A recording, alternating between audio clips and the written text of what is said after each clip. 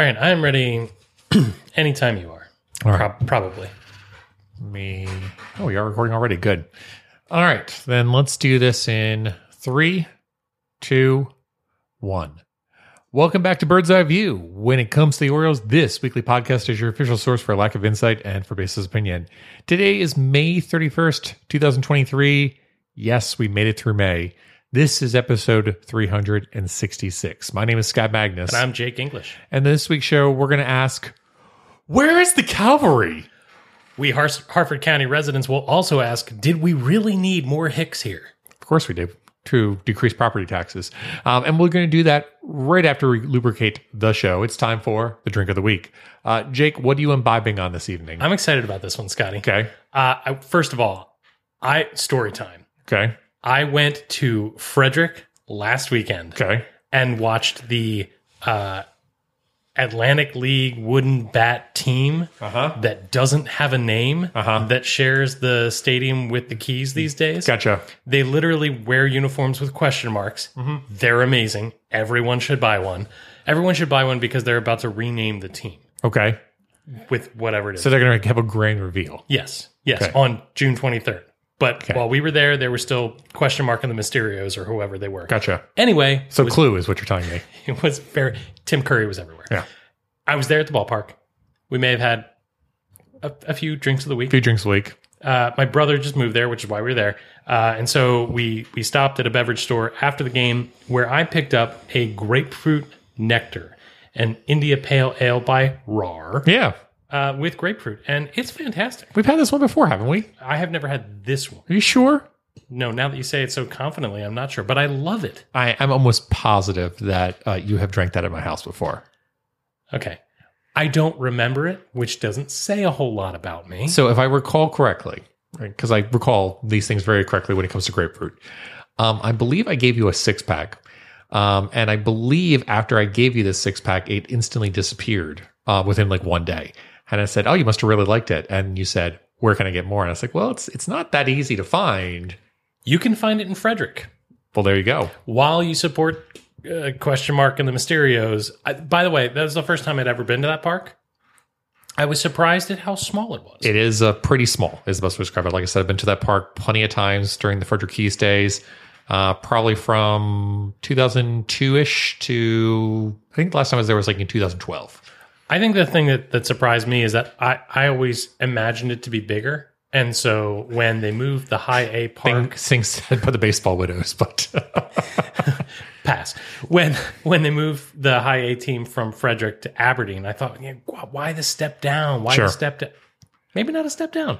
And like I mentioned before, when that move happened, I specifically said, if you look at the surrounding infrastructure in that stadium, specifically in training fields and stuff like that, I've never been super impressed by the Frederick infrastructure. I'm not saying the field is in bad condition.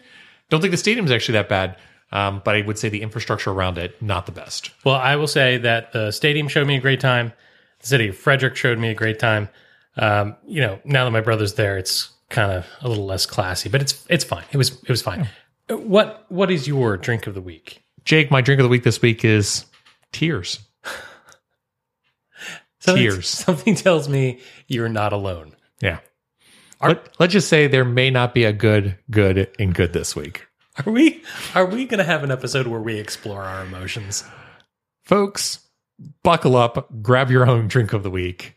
It's going to be a bumpy ride. I like how we've gone from the buckle up birds to the strap in. This is going to get complicated. This was more of a strap on week, basically. It was a bend over and strap it on, is the best way to put it. I'm going to take us directly from that point. My apologies to the Catholics. We're no longer lubricating the show. We're going to go directly to the medical wing and see what's happening there. Time for your checkup. Time for your checkup. I'm gonna check your ears, check your eyes, find out how much you've grown. Time for your checkup. Gonna listen to your heartbeat, fix you up, ready to go. Time for your checkup. It's okay if you giggle. This will only tickle a little. Time for your checkup. Time for your checkup. And this is why we told you to strap it on and strap it in, is the best way to describe it. So we have talked significantly about the medical wing And right prior to the Ramon Urias, injury, we specifically said, hey, Orioles are doing pretty good with injuries. Pretty healthy. Knock on wood, everything's going up pretty good. You guys didn't knock on wood. You guys, well, you might have knocked on wood, but you knocked on the wrong kind of wood. It has been a gruesome week from the Oakland standpoint. We'll start off with Cedric Mullins, groin strain.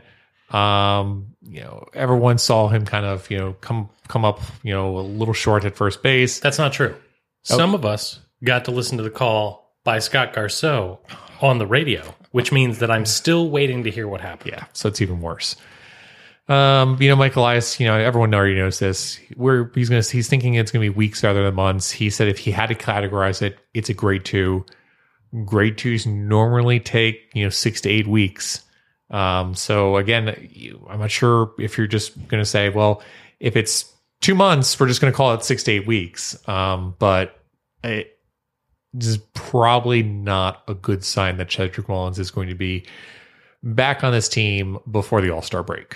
And the thing is that I was beginning to wonder at some point as to whether Cedric Mullins's peak had happened, and whether how far he was going to fall from that. But I really feel like he has come back to be a steady, good player.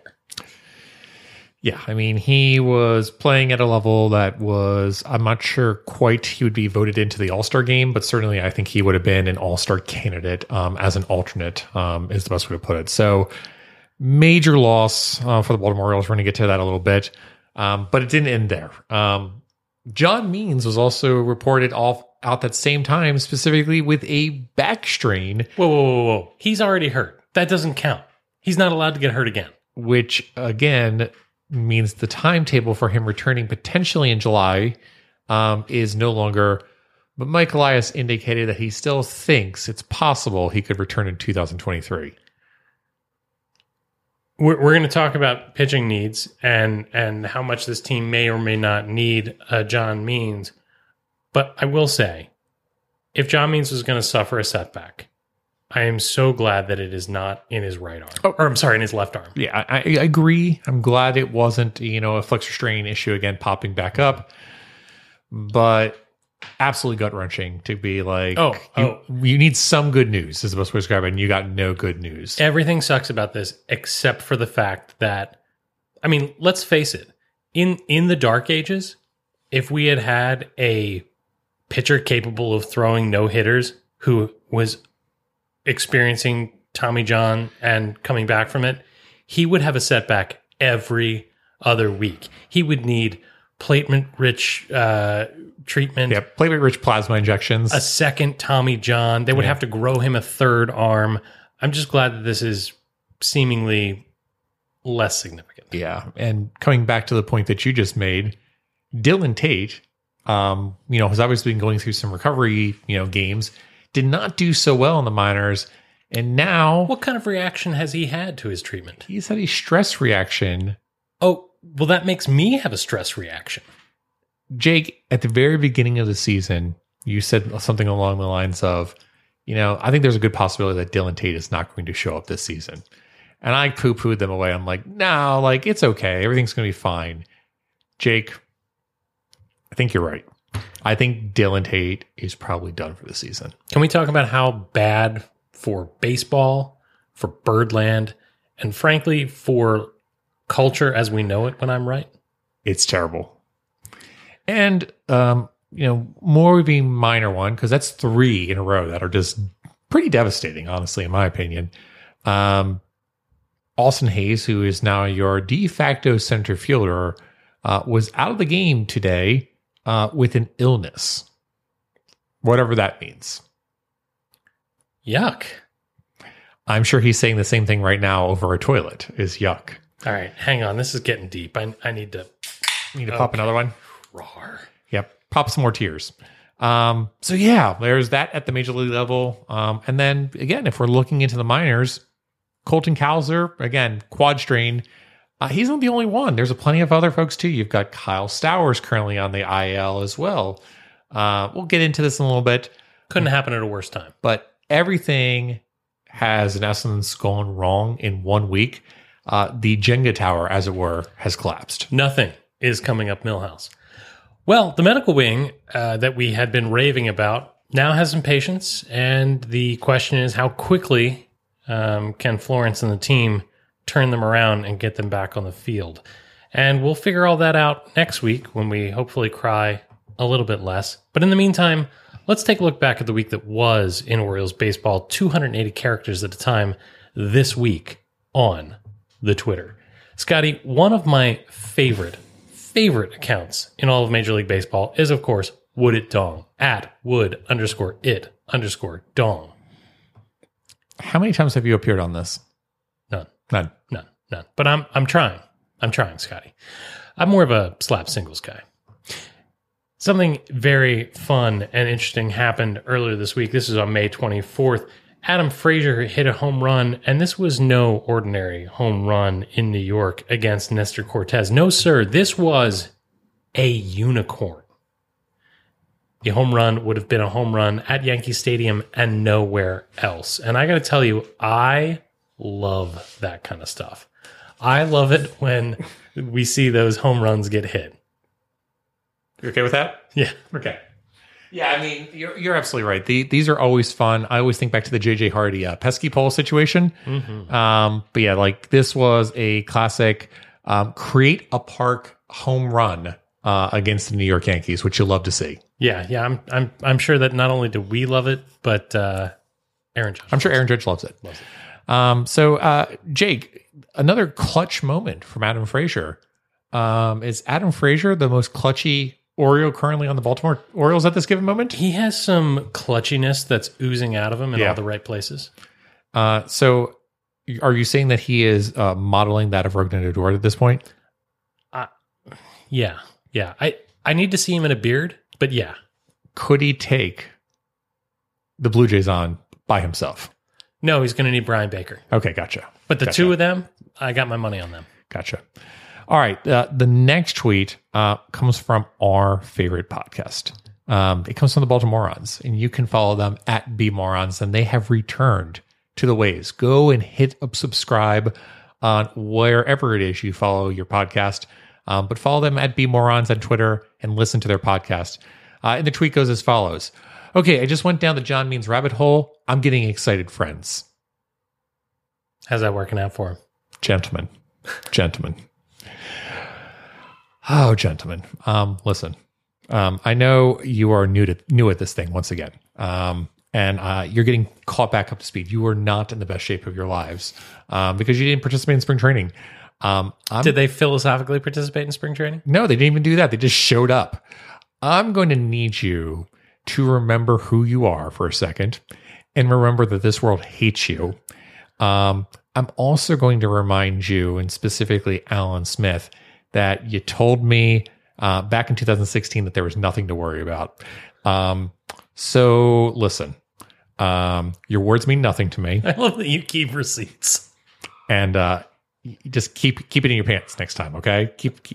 Stop going down rabbit holes. Stop enjoying.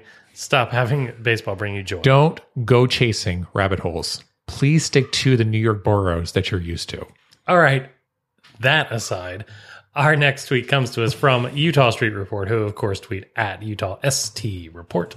In April, they tweet, Jorge Mateo had 11 extra base hits in 69 very nice at-bats. In May, he has 1 extra base hit in 66 at-bats. Scott, I don't know a lot about baseball, despite the fact that we've been talking about it here on the air for about 10 years. But I do know this. Yeah. The time to trade Jorge Mateo was when he was hitting 350 and not now. Well, of course. But again, I guess the question I raise is like, people keep posting, well, he's making better contact with the ball. He's making better contact with the ball. He's going to break out of this. Brandon Hyde loves his swings. Loves his swings, exactly. I've heard Brandon Hyde say this multiple times. At what point do we just say, yes, Mateo had a really nice April, but historically we're able to look at the entire sample size and say, yeah, Mateo's not going to be able to do that. And we're going to need to potentially upgrade at this spot. We knew coming into this season that there was the potential that Mateo may need to move out of that position to satisfy other needs. Mateo's obviously scuffling. He's been scuffling for a while. I don't understand why someone like Gunnar Henderson sits for multiple days, because potentially he was scuffling, but Mateo has to go out there every single day. I know what the answer is going to be, and we'll get to this a little bit later, but people are going to come back and talk about it's all about the glove. The glove can't be replaced. But we really have to start questioning at this point, especially with Cedric Mullins going out, how much does the glove outweigh the batting performance? And this is eerily similar to, again, I love J.J. Hardy, but J.J. Hardy was a similar conversation back in the day, which is, I love J.J. Hardy, but how often can you go with someone that's basically going to offer a 50 or 60 weighted runs created plus? Well, and the other thing about it is that in a club with a higher margin of error, as far as offensive performance is concerned, you can hide a bat like Sure. Jorge Mateo. You take Cedric Mullins out of the equation, you have some guys that are scuffling, and suddenly you can't hide them as well as maybe you could have before. Yeah, I agree. All right. This last tweet, comes to one of Orioles fans' favorite topics in the world, and that's, well, the Orioles still haven't signed a stadium lease, which means they're obviously going to move, and it makes financial sense for them to move, is the best way to describe it. And for those that are not following the whole debacle that is the Oakland A's situation, and we'll call it the projections that they're now making in terms of moving to Las Vegas, what an absolute dumpster fire this situation is turning out to be. Number one, they are going to go to a stadium again that is going to hold less people. And then number two, they came out with projections this week specifically saying that they are estimating that 405,000 out-of-town visitors would be coming to Vegas to see games, which means that on average, they're expecting to draw right around 1 million out-of-town fans going forward, which means in the stadium that they are building, it's 33,000 people. It is a 38% capacity to be held by away fans going forward. And these stats are coming from an individual called A's Hot Dog. He is a follower of, obviously, the Oakland A's, and is really just kind of pointing out the idiocies of this aspect. But people, in essence, went hard on this aspect.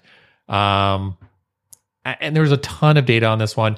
The other aspect is, and and I have talked about this before, the Athletics as well asking for $381 million in terms of public funding.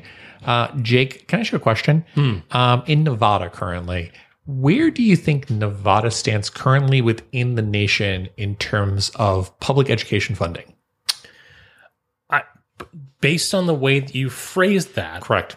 I'm going to guess it's just outside of the top three. I'm going to, in essence, say that they are spending as much money in a ranking standpoint as Jorge Mateo is currently doing at the plate currently. They rank dead last in public education funding currently in the nation. That is above that of Mississippi, above that of Louisiana, above that of Alabama. They are dead gosh darn last. And the audacity that an ownership group in the A's that is worth $1.8 billion is going to come back and say, we need $300 million to basically help build a stadium for us is just absolutely outlandish. And then to float these numbers out there for financial consideration saying, oh, but don't worry, we're going to bring a ton of tourists into Las Vegas because people are going to want to come watch Oakland Athletics baseball on this basis. Can I ask a dumb question? Sure. I've never been to Vegas. Sure. I've actually never been further west than Mount Rushmore. That's odd. So this is absolute ignorance speaking. I mean, So wait a second. Let me get this straight. You have been friends with Javi Burns for numerous years, and you've never even entered the confines of San Diego? oh, I have so many friends that that a better friend would have gone to see in California. But Okay. my question is this. Who goes to Las Vegas to watch a baseball game? The other standpoint, too, is, you look at the stadium that they're building, and it's going to be a partial roof stadium. I don't understand how you would go to Las Vegas in the middle of the summertime and be like, I want to sit in a stadium that is going to be 105 degrees and sit in the sun. Whew. Whew. They don't have this problem in the hockey arena. They don't. Look, I mean, there's no question in my mind that people are going to go to a stadium that is built in Las Vegas. I mean, we've seen that before with other teams that have gone out there. I have no doubt about this. My bigger standpoint comes back to this is a classic example of people are like, well, someone can go somewhere else. Like, they'll build them a stadium and stuff like that. And I'm sure Las Vegas will build them a stadium. But this just goes to, it's not as easy as people are making it seem. Like Nashville is just going to magically make a stadium and the funding is all going to come about. This has been an absolute disaster. And you can guarantee you that Major League Baseball is looking at this and saying, okay, we're going to do it this time for the Athletics, but how often are we going to let this happen? Because this looks like an absolute disaster. Yeah, and the A's have this problem. The Rays have this problem. Baltimore has a fantastic stadium. Yeah, exactly. And, to point it back out, and something that I know you have a soapbox for, I believe that currently the Orioles are 17th right now in attendance in Major League Baseball, which is pretty impressive to me. We'll see what happens with this. I think the athletic situation is going to be, again, a comedy of errors, and we'll go from there. I think it's a tragedy of errors. All right. Well, that's it for this week on the Twitters. It's been, like as we've discussed, a lot of things have happened since we last talked to you after that fateful Aaron Judge walk-off home run. Some good things, a lot of bad things. Let's go around the bases and try to figure out what to make of Orioles baseball right now.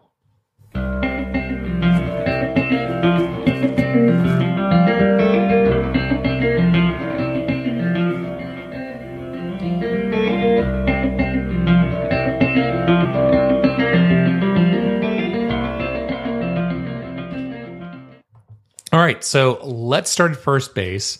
We obviously already talked about the Cedric Mullins injury, and the Orioles made a roster move in order to replace him.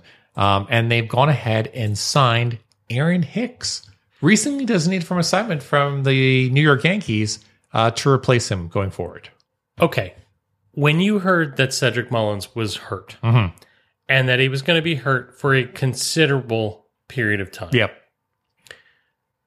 How far down the list of options that you thought were likely did you have to go in order to get to Aaron Hicks? Sure. So I went Joey Ortiz, and then I went Jordan Westberg. I got to Brett Phillips at one point because he was recently designated for assignment. Went past him, checked to see if Adam Jones was still posting on Twitter. Checked to see if your son was available, and then I got to Austin Hicks. What is the deal? I guess what's the deal with Austin Hicks? It's why? Why is it Hicks? Well, it's not even Austin Hicks; it's Aaron Hicks. Does anybody know the difference? No. Aaron Hicks. Why? He defensive. It's just that's all it has. It can be at this point. It just has to be the Orioles looking at it and saying defensively he's going to be our best option to go into center field, and we think we can do something with the bat, and that's the only reason that there has to be for this move. So in the last 2 years, in 2022, he had a weighted runs created plus of 90.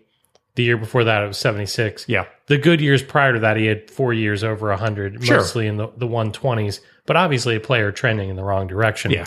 So the question is, can he, through change of scenery and all the other nonsense, can he perform at the replacement level? No. For the time that Cedric Mullins is going to be missing? No, he is literally, I think there was an article that came out of Fangraphs talking about Aaron Hicks when he was designated for assignment. He is at the very bottom of the league currently in batted balls in terms of exit velocity and everything. Like, there's nothing that screams this guy is, the hitter that he was before. Even from an on-base percentage standpoint, he's nowhere close to being where he needs to be. So I don't understand it. I understand it potentially as a temporary move until you're waiting for other folks to come back. But again, you're supposed to have the number one organization in baseball in terms of a farm system. And this is the 40-man roster move you make. Extremely disappointing to me. Well, you said it earlier. We have some injuries. We do. In AAA. How do you feel about this move if this is literally them holding on until the farm system is healthy and then he's a DFA candidate once, a Stowers or a Cowser is available? I still hate it. It's the standpoint of like, again, if I'm getting Hicks in here, he's your center fielder backup for Austin Hayes. But again, I'm just going to put Austin Hayes out there. If Austin Hayes goes down, then I'm going to put Ryan McKenna out there. I don't like that, but I'm going to do it. Again, if I lose Austin Hayes, it's like, okay, well, we're really messed up at this point. But I just don't see the need for Hicks. Like, I just don't get it. It doesn't make any sense to me. He couldn't even get through the game today. Like, again, he came out with cramping, and they're like, well, that's because, he hasn't been playing that often. Ryan O'Hearn doesn't play that often. He's not cramping up and coming out. This is just... It just looks bad all around. So let me ask you this. I agree. Sed goes down and Austin Hayes is your de facto center fielder. And when he's not available And let's be candid, there's nobody illness available at this given moment that is going to replace Cedric Mullins. Like, I'm not asking for that. But what I'm saying is, in the past, when the Orioles have wanted to put out a competitive baseball team, and I'm not talking about 2018 plus, but I'm talking during the Buckle Up Birds era, the Orioles have gone out there and tried to put players on the field to minimize the damage. That's not to say that you're going to replace Cedric Mullins in his 4+ WAR performance, but you're going to put someone out there that has the potential to put up a 0 to a 1.5 WAR performance. Hicks does nothing for me on that aspect. He is going to be a net negative or a 0 WAR player. So there is no major upside for the Hicks move. I'd rather, in essence, put somebody out there that potentially could show upside rather than, in essence, nothing or negative. Sure. And by the way, agree. Agree. Yeah. Playing devil's advocate, though, I think that the Orioles have put themselves in an interesting position in the fact that they can't just throw anybody out in left field.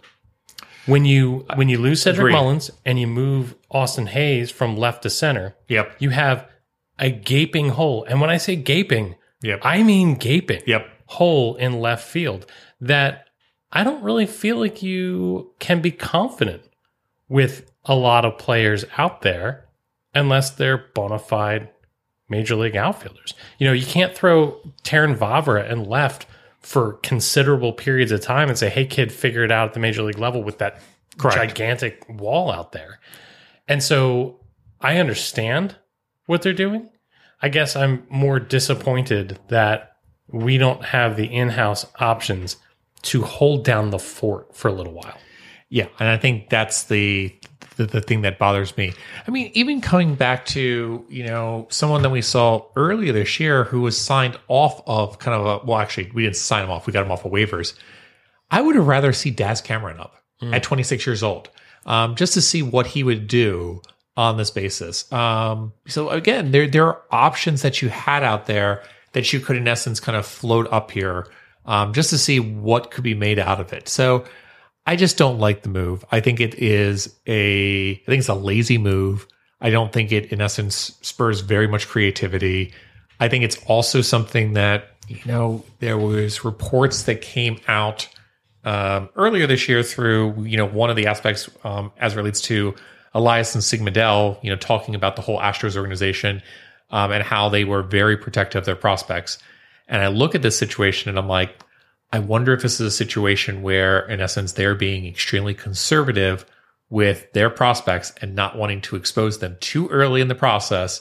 Because if for me, I'd say we don't want to bring up some prospects, but we're going to have to bring up some of our prospects.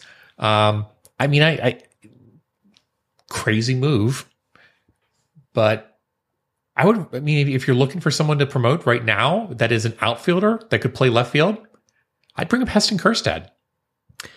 I have the solution. Okay. I have the solution. The solution.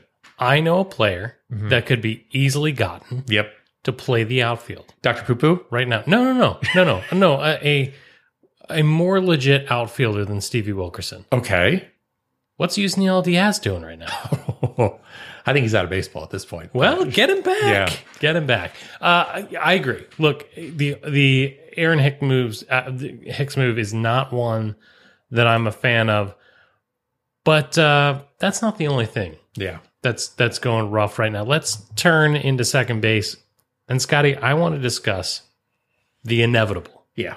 The inevitable slump. The Orioles are having a rough couple of series. Yeah. 2 series losses in a row. Things are not trending the way that you would like them to be trending. Yep. But let's just look at it on its face. The Orioles were never going to play, 680 ball or whatever they were playing for an entire season. Are you telling me that the Orioles weren't going to win the remainder of their series for every single series that they played in? Not only was that not going to happen, but a winning percentage like that was going to be unsustainable for any team in baseball. Completely agree that, the Orioles were eventually going to slump is the best way to put it. Mm-hmm. And they were going to lose series. And I think even if we, look at the May situation, just like you have mentioned before, we had a great record for May. There's no doubt about it in my mind. May was a banner month is the best way to describe it. I mean, the record was what? 16-12? Is that right? Yeah. So absolutely, you're correct. 28 games over the course of a month with brutal scheduling. I think this still comes back to, you're absolutely right. I would not be that bent out of shape specifically of losing the series against the Rangers. Again, excellent team. Mm-hmm. Really was impressed by the Rangers. And I wouldn't even be that bothered by losing the series against the the Guardians. I think the Mullins situation really exemplifies it because it's a standpoint of you lose both series and then you start to think to yourself, circa 2005, is this when the wheels start falling off the boat, or off the car, or does the ship start sinking? Is the best way to put it. So yes, it's the inevitable slump, and it's not so much bothering me specifically about these 2 series. My question really lies into: is this the inevitable slump, where in essence we're going to see what Fangraphs was projecting the entire time, which is going to say the Orioles are probably a 490, 500 winning percentage team. Sure. You look at the season, you look at the schedule coming up, and you say to yourself, yeah, things look bad right now, right? Two, we'll call it unpleasant series. But how long will that last, right? If you look ahead to June, first of all, more off days in the schedule. You have 5 off days in the schedule, 6 off days in the schedule, including tomorrow, which is not a luxury that the Orioles had last year. Yeah, we had none of that in May. I mean, you played 28 games there in May. Yeah. I mean, that's a ton of games back to back to back to back. So, yeah, I'm glad that we're going to get off days. And the opponents of the Giants, the Brewers, the Royals, the Blue Jays, the Cubs, 2 against Tampa Bay, the Mariners, the Reds, and then a one-off that series that continues into the next. So certainly month, some winnable series, and there's no doubt about it. Again, though, I think it's the standpoint of, I think it's a culmination. I think it's the standpoint of you look at the 2 series losses, and the Orioles certainly didn't play very well in either of those series, and then it's combined with Mullins. I think if Mullins does not get injured, in essence, you lose those series. I think we're having a completely different conversation on this podcast at this given moment. I think you kind of just shrug the shoulders and say, the Orioles are in a rut specifically, and they just went cold at the plate. What are they going to do to turn it around? But the fact of the matter is now it's, well, the Orioles lost 2 series, and what are they going to do to rebound in order to basically make sure that June does not become the May that we all expected? Well, I'll tell you what. And look, I'm not trying to be Jim Hunter here. I'm not. But I'll tell you, the Orioles have... Is this message brought to us by the Catholic Charities of Baltimore? Absolutely. Okay. Always it is. The Orioles have put themselves in a position where they can afford some time like this. You are absolutely correct about this one. I completely agree that the Orioles do have a bit of buffer. I mean, even with the given situation of, losing the series and losing the last series, the Orioles are now, I think, only 4 games out of first place. And I believe, last I checked, I think they have a 4.5 game lead over whoever would be potentially getting into the last wild card spot. So the Orioles do have some buffer room as it relates to a playoff spot right now. I'm being an Orioles fan, and I'm being worried, and I'm trying to protect myself because Stealing your heart away. I'm stealing my heart away, and I'm trying not to be like Sam and Alan. No offense, boys, but this is why I don't get too much hope up. Is the best way to describe it. I enjoy good baseball, but I'm waiting for that eventual shoe to drop circa 2012. I hear you. And look, I think the next couple series could be rough. Yeah. But honestly, between now and that Yankee series that precedes the All-Star break, I think the Orioles can be a middling to okay team. And if they can get through that period with enough wins to the point where they can... What is enough wins? I'm just curious on what your aspect is at this point. I mean, they have played to the point where if they play, three or four games under 500 through June and get into that early July series ready to go nuts again with one of their competitors in the AL East, I'm fine. I'm kind of at that same point. Again, if my standpoint is going to be Mullins is out until the All-Star game, at this point, my mindset has shifted away from, okay, they can continue to play 600 baseball. And my mind shift has now set to, they need to be able to play 500 baseball till the All-Star break in order to stay competitive. And then they need to get Mullins back and in essence see what happens. Yeah, and this is the time in which fans of a club which has been terrible need to turn into fans of a club that is pretty good and plays 162 games. And I'm not being critical of anybody who's upset right now over the way the Orioles are playing. And I'm not being critical of anybody that's worried that, the quicksand is coming. Yep. What I'm saying is that we got a lot of baseball left. Sure. And that if it hadn't been for a stellar April and frankly, a May that was way better than I expected, I would be more panicked. Yeah. I've been thinking about this a lot. And again, I'm obviously everyone can tell, I'm a typical Orioles fan. I'm in a bad mood right now. However, I do want to kind of do a roar from 34 moment here. Ooh.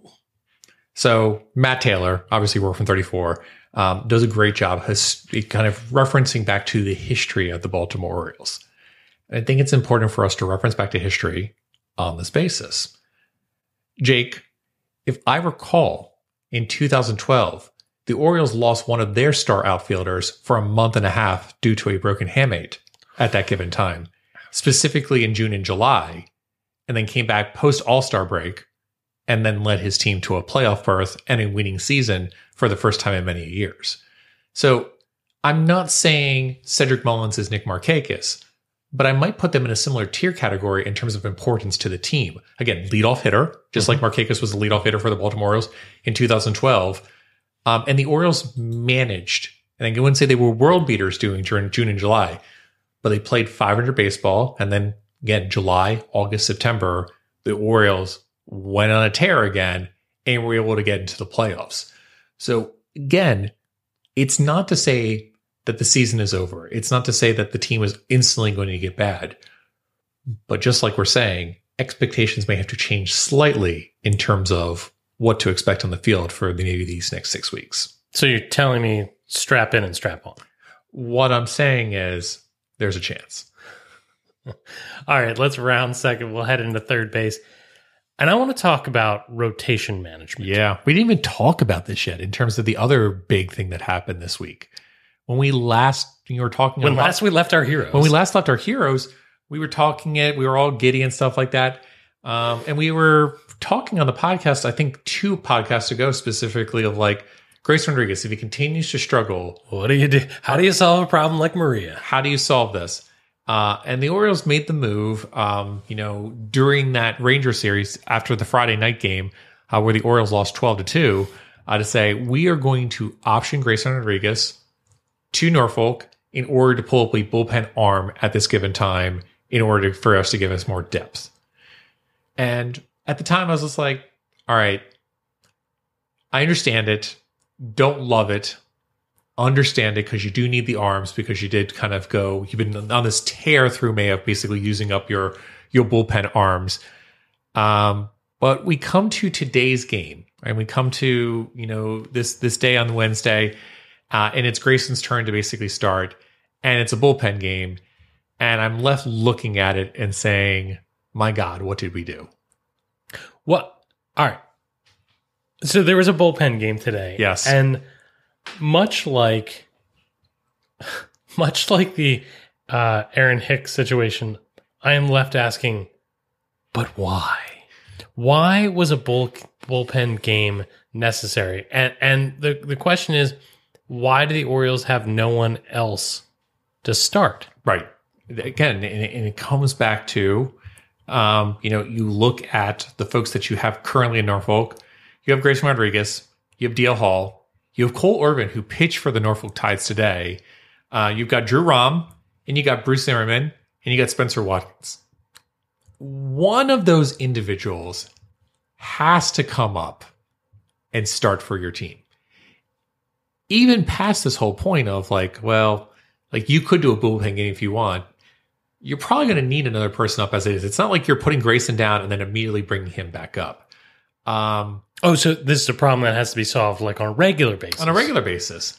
So I don't get it. I understand why you made the move for a bullpen arm going into Saturday's game. It is now Wednesday. A move had to be made before Wednesday's game to basically do it, especially with, the scenario that you're looking at from the night beforehand, where you had a very easy game that you should have coasted and not have to use too much bullpen. And you had to bring in Yanier Cano, and you had to bring in Felix Bautista, and you had to blow through your bullpen in order to win that game, which I think it was the right move. But the reality of the situation is you killed yourself in terms of, doing a bullpen game effectively on that basis. Well, so it's just mind-boggling to me. I keep finding myself having to defend the manager, which makes me frustrated. But this is not on Hyde. No. The players not coming through for him and making him pull the levers that he pulled to win that game, as you just indicated. But then I think that the organization really screwed him on this one too, because, and you were talking about this off mic before the show started. Yeah. There is a scenario where, we could have brought back a guy like Cole Irvin. Yeah. We could have brought back Drew Rom. Yep. We could have brought back guys who had been sent back down and maybe their time hasn't been up yet because of the injury to Cedric Mullins. Sure. This scenario was out there and needed to have been solved. And then once you brought those guys up, you still would have had a 40-man roster spot to be able to make a signing for Hicks. I think you described it much more eloquently than I did just there. But when we talk about how amazing Elias has been in so many factors for this team, this seems like a pretty big miss to me. I agree. So, I mean, there's no doubt in my mind that Elias and Insigmandel are great, general managers and co-GMs. They've done a great job with their drafting. They've done a great job in terms of, bringing, additional hitters up to speed of where they need to be. I mean, there's no doubt you can look at it.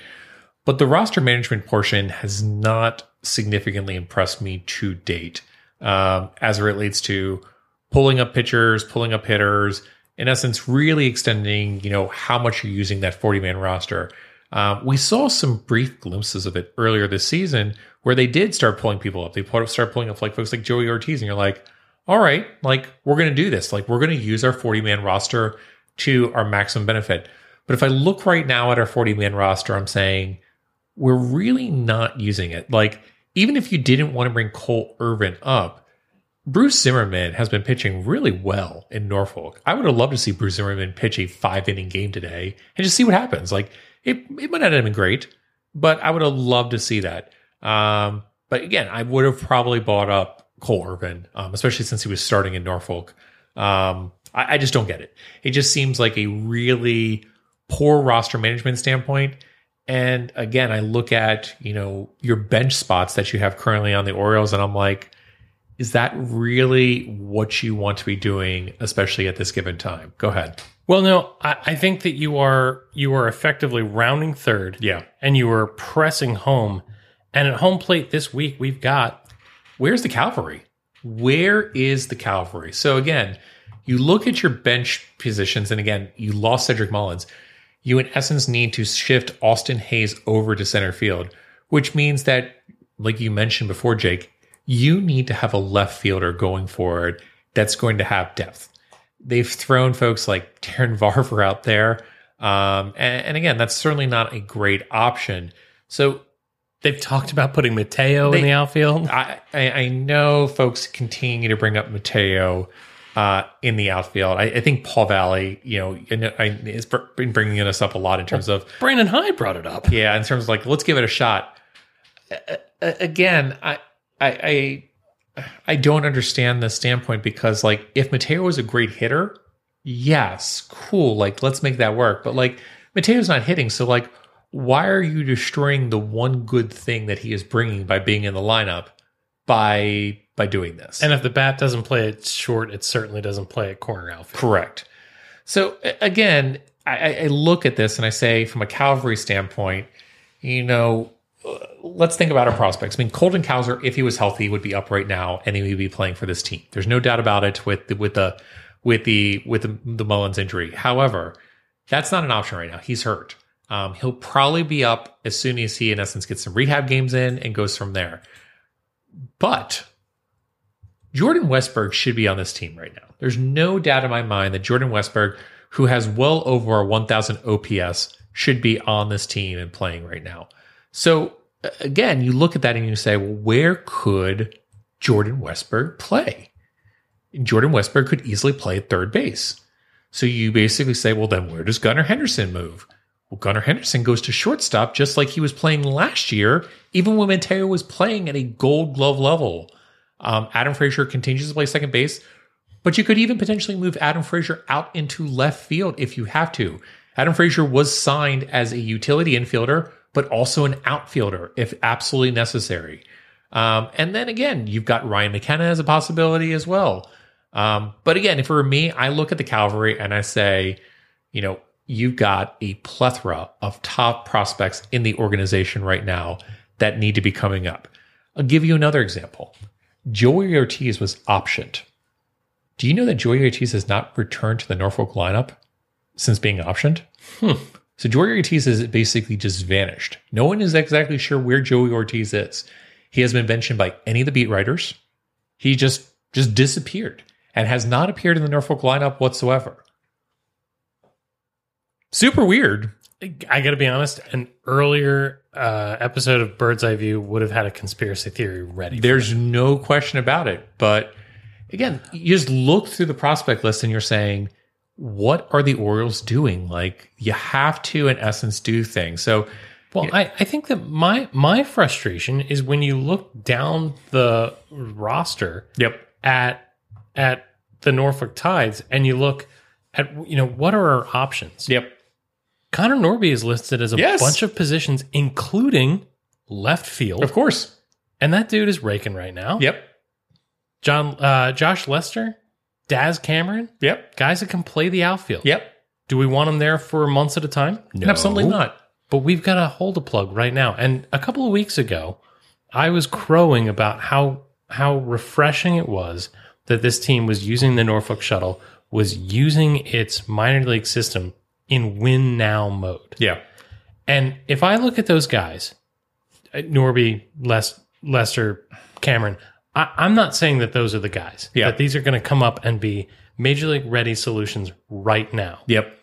What I am saying is that turning to those guys instead of having to sign an Aaron Hicks is certainly more palatable. Sure. And again, part of that aspect comes back to, you look at them and some of those individuals that I just named off, including a Daz Cameron, would have had to be added to the 40-man roster.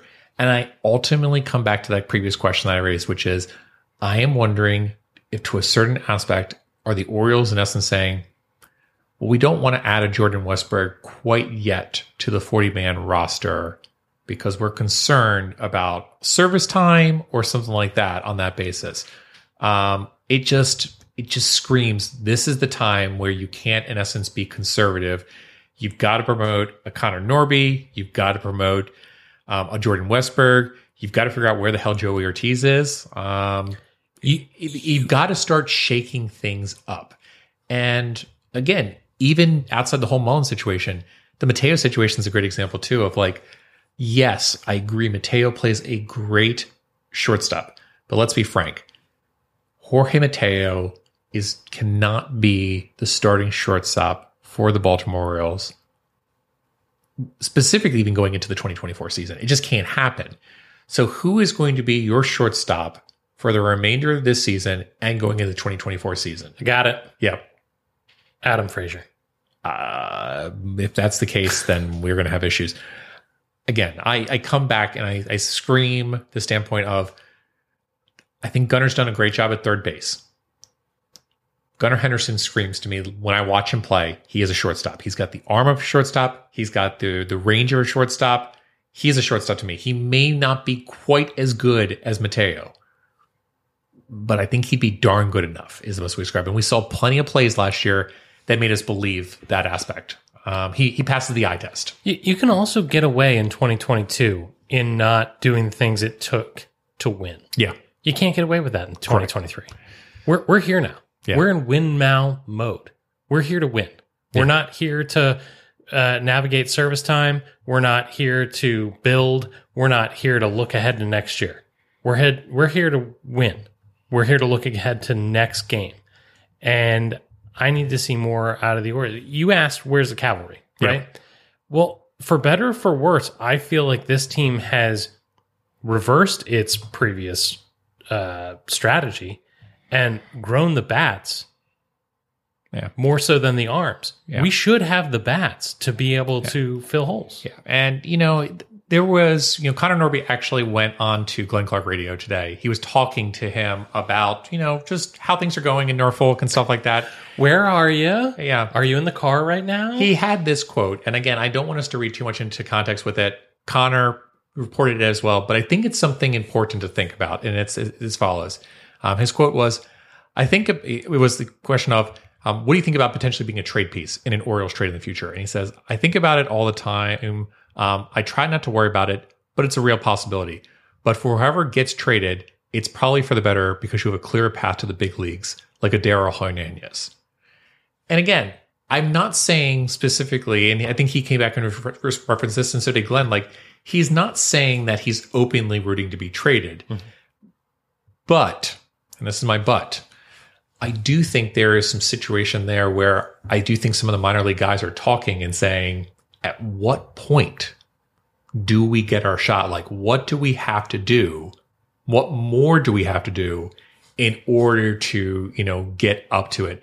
And again, I raised that question specifically that came out specifically of talking about Elias and Medell of, are they being a little too conservative in approach in terms of promotions? And do they need to be a little bit more aggressive in terms of saying, yep, we're going to start the service time. Yes, we're going to put you up here, even to get you 30 plate appearances and then go ahead and push you back down. Again, they seem to be willing to do that with Grayson Rodriguez of, we'll go back to the yo-yoing mentality now. Do they need to be doing that with their additional members of their top 10 prospects? All I can say to that is it's liftoff from here. Yeah. So yeah, you're absolutely right. Coming back and, looking at the situation, it's not all bad. May was an excellent month and June could easily be a very good month as well. Or just okay. But if the Orioles stick to status quo and just say, hey, we're going to go ahead out there with the team that we have at this given moment that is part of the 26-man roster, it's not going to look good on a long-term period basis. So they've got to start making moves, and they're going to have to start shaking the deck up significantly in order to combat a little bit of that, we'll call it, Cedric Mullins being out, but also just the typical baseball ruts that occur within a 162-game season. My question is this. How long will it take Ryan McKenna to log enough innings to be an effective opener? A lot. Can you throw the ball faster than 35 miles per hour, by the way? Absolutely. My 12U kids throw the ball way faster than that. I know your 12U kids can throw faster than 35 miles per hour. My specific question was, Can Jake English throw faster than 35 miles per hour? And I thought, Scott, that I artfully dodged the question. We're going to leave it right there. Yeah. We're going to take a quick break, and we're going to come back to Fantasy Boss.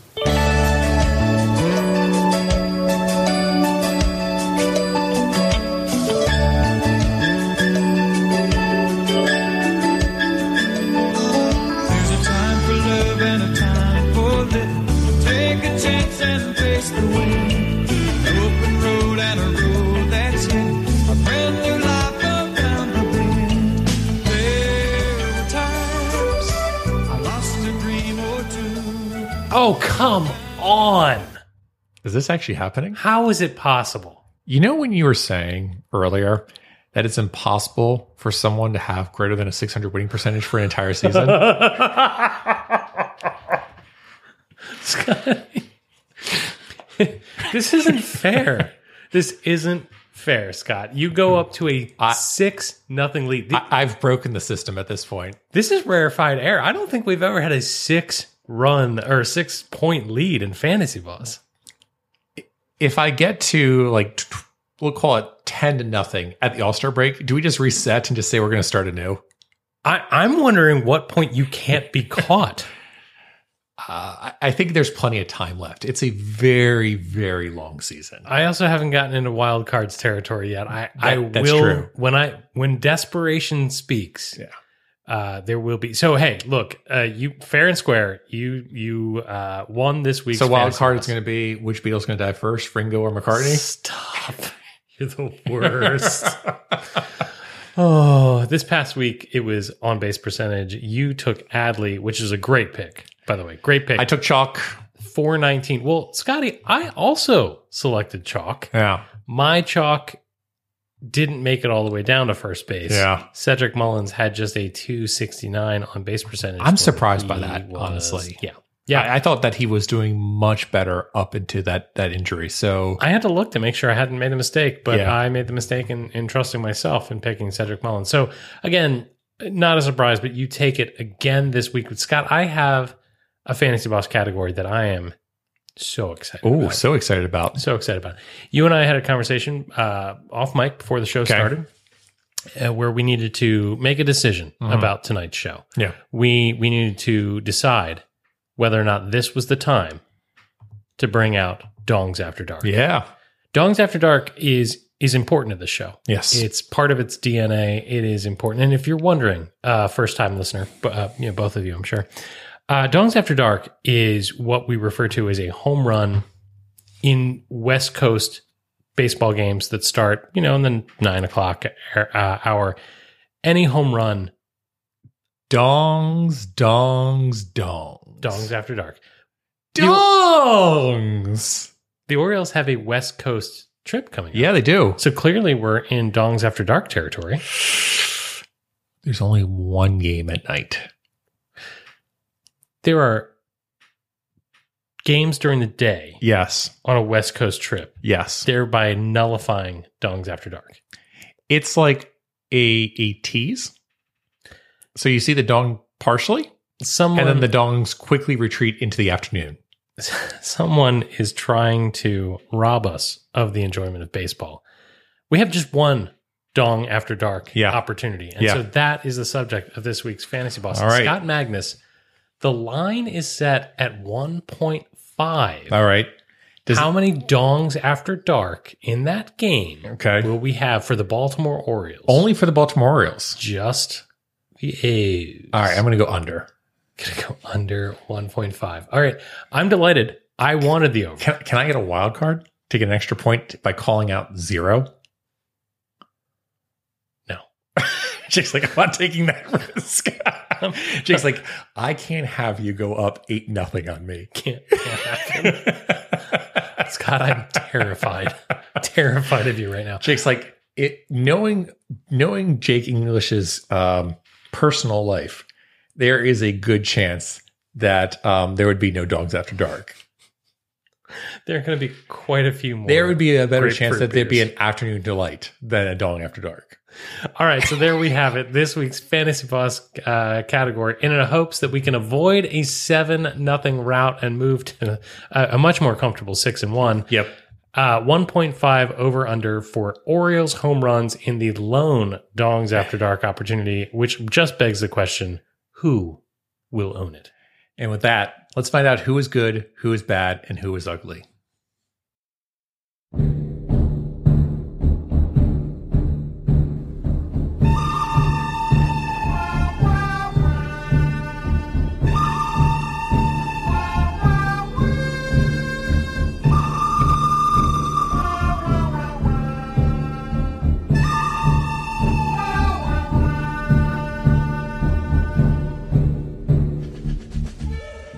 Scott, now I'm nervous. You brought it up again. I'm worried that I'm the only one that's going to follow the good, bad, and the ugly format, but we have to soldier on.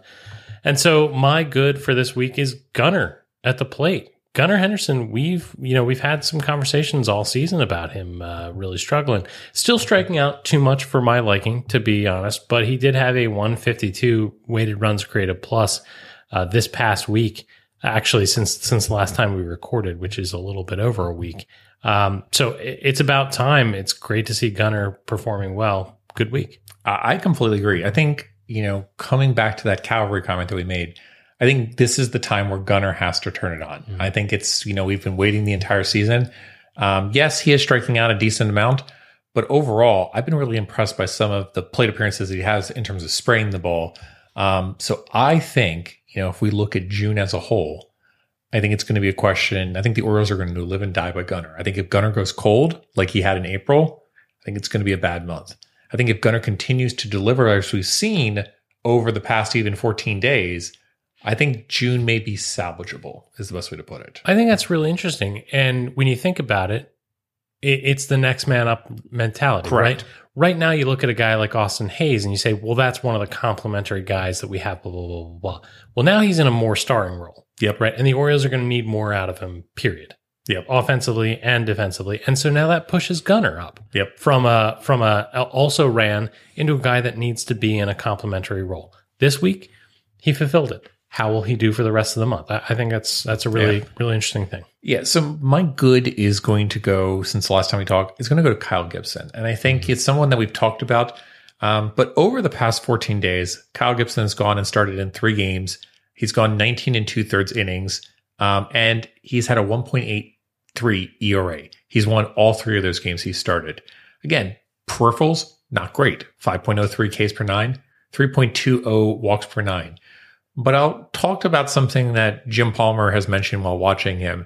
Kyle Gibson knows how to pitch. It's an aspect where he knows how to mix up his pitch peripherals, and he knows where to kind of position it accordingly in order to get those outs. Kyle Gibson is not an ace. Kyle Gibson is, not a great pitcher, but he's good enough to basically go out there consistently in terms of mixing up his peripherals and mixing up his arsenal in order to potentially get through 6 innings every single start. He didn't get through 6 innings in this most recent start. He got through 5 2/3.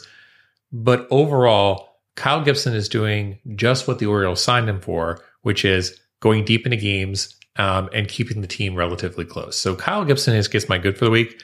I think, people continue to talk about him, but absolutely an important basis. And also a really big deal as it relates to being a clubhouse presence is the best way to describe it. I believe he was also the one that mentioned the comment about being juggernauts in the American League East, which again, I love to see. I love that, passion and that aspect. Like, people need to start paying attention to us. I think I'm falling in love with Kyle Gibson. Yeah, I really do. Another thing that he said that I thought a lot about and decided that I think I like is that he was asked after a start about him and Adley, and he said something to the effect of like, well, Adley wasn't making some of the adjustments that I wanted to make during the game as quickly as I would have liked. And at first I didn't love the statement, but then I got to thinking about it. Like, yeah, this is an experienced major league starter who's got a, relatively young, inexperienced catcher. And I love the fact that those two are paired up. Yeah. I think that catching Kyle Gibson is going to help Adley in his career. Correct. I mean, we talk about it all the time. Adley is a generational talent is the best way to put it. But Adley needs to learn how to manage not just folks he's come up with through the minors, but he's also going to need to, in essence, embark on difficult times when they come up and in essence know how to respond to those given situations. So I think that's a great comment by Gibson. And I don't think he was throwing any shade at him. It was just the aspect of like, these are the things that you have to learn how to do as part of your career. And it's only going to make, Richmond even a better player going forward. Yeah. So my bad this week is going to go to Adam Frazier. Really just disappeared at the plate. And, he's doing a decent Odor impression, which we talked about a little bit earlier, and the fact that he's got some clutchiness about him with the timing of home runs and things of that nature. But overall, he had a 68 weighted runs created plus this week. Boy, I wish the $8 million man was doing a little bit more for us, and that's why he gets my bad. Yeah. I'm going to give my bad to someone who, again, I also think needs to step up in June, and I think someone's been calling it out as well. Ryan Mountcastle, since we've last talked, is, not been doing terrible, is the best way to describe it. He's posting an 82 weighted runs created plus, 241 average, 294 on base percentage, and a 379 slugging percentage. But again, this comes back down to if Ryan Mountcastle is going to be posting, we'll call it, roughly a 650 to 700 OPS, it's not going to be good enough. Like Ryan Mountcastle needs to be posting closer to a 750 to 800 OPS in order for this team to be sustainable in June. We've seen him be able to do that. But right now he's been in the cold patch for some time now.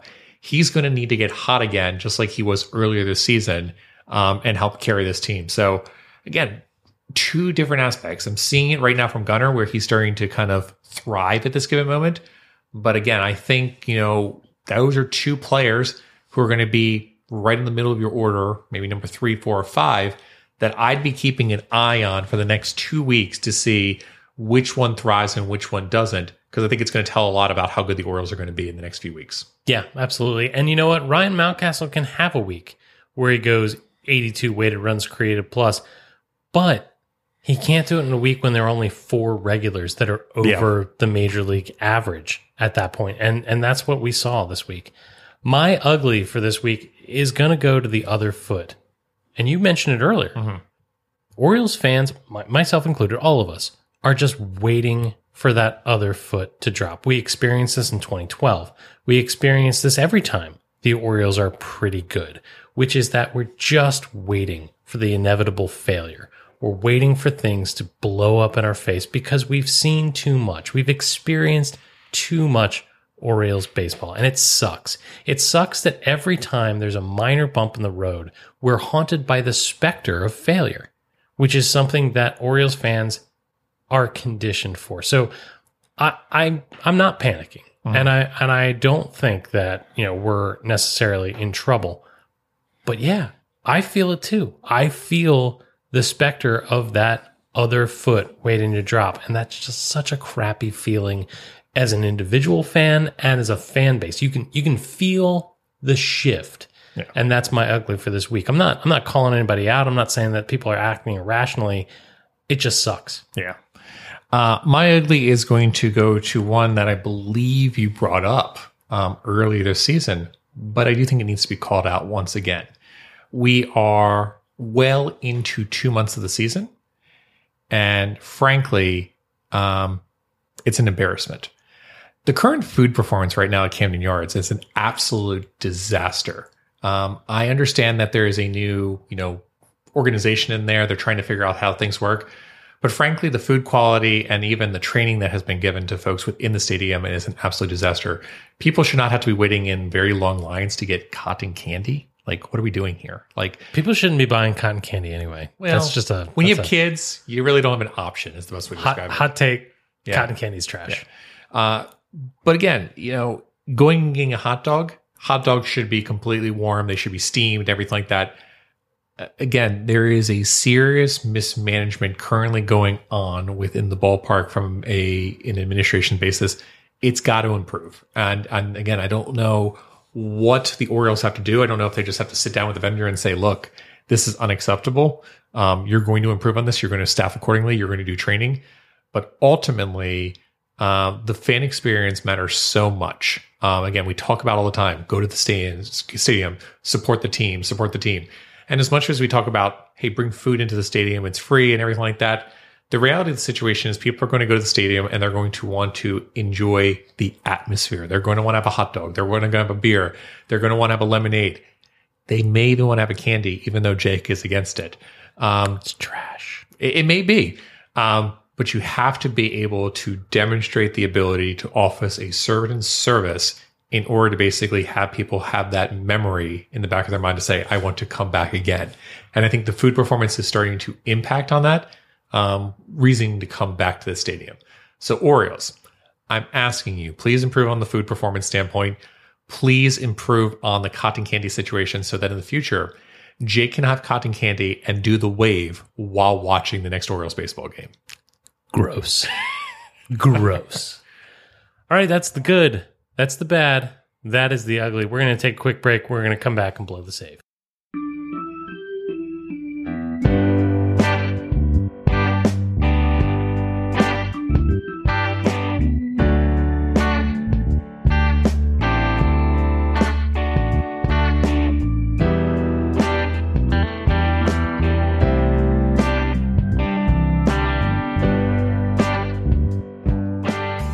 As we blow the save here in episode 366, I'm going to do the thing that invites so many delicate people to write bad reviews and say mean things to us. You know, Scott, it's never our lack of insight and baseless opinions that gets us that treatment. It's this. I'd like to point out that tomorrow is June 1st, and so begins Pride Month. This month, the Orioles, other Major League Baseball organizations, and frankly, businesses all over the country will try to mix the business of widening their profit margins with draping their products in the language of inclusion. And if this is threatening to you, I would just like to remind you that nobody asked you, and that you can suffer this great insult in silence. Because when we stoop to calling the recognition of other people's humanity, quote, getting political, end quote, we use the language of great privilege.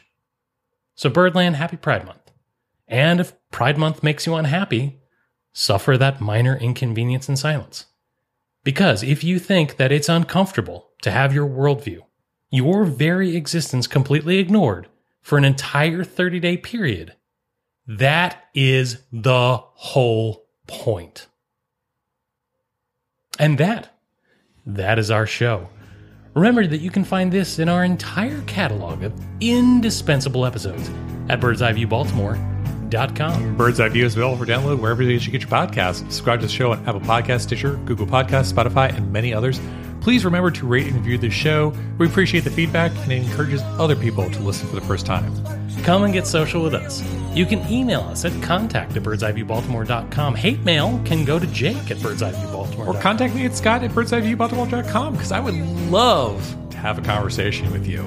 You can find us all over on social media. We're on Instagram, we're on Facebook, we're on Snapchat, we're on the Ticks and the Talks, but the best way to get a hold of us is on Twitter, where we tweet at Bird's Eye View, BAL. And with that, Baltimore and beyond, I will bid you all a fond adieu. Baltimore, be loud, be proud, and let's go O's.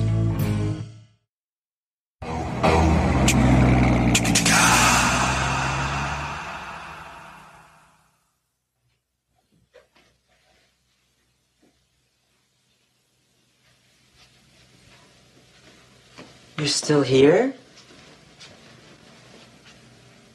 It's over. Go home. Go.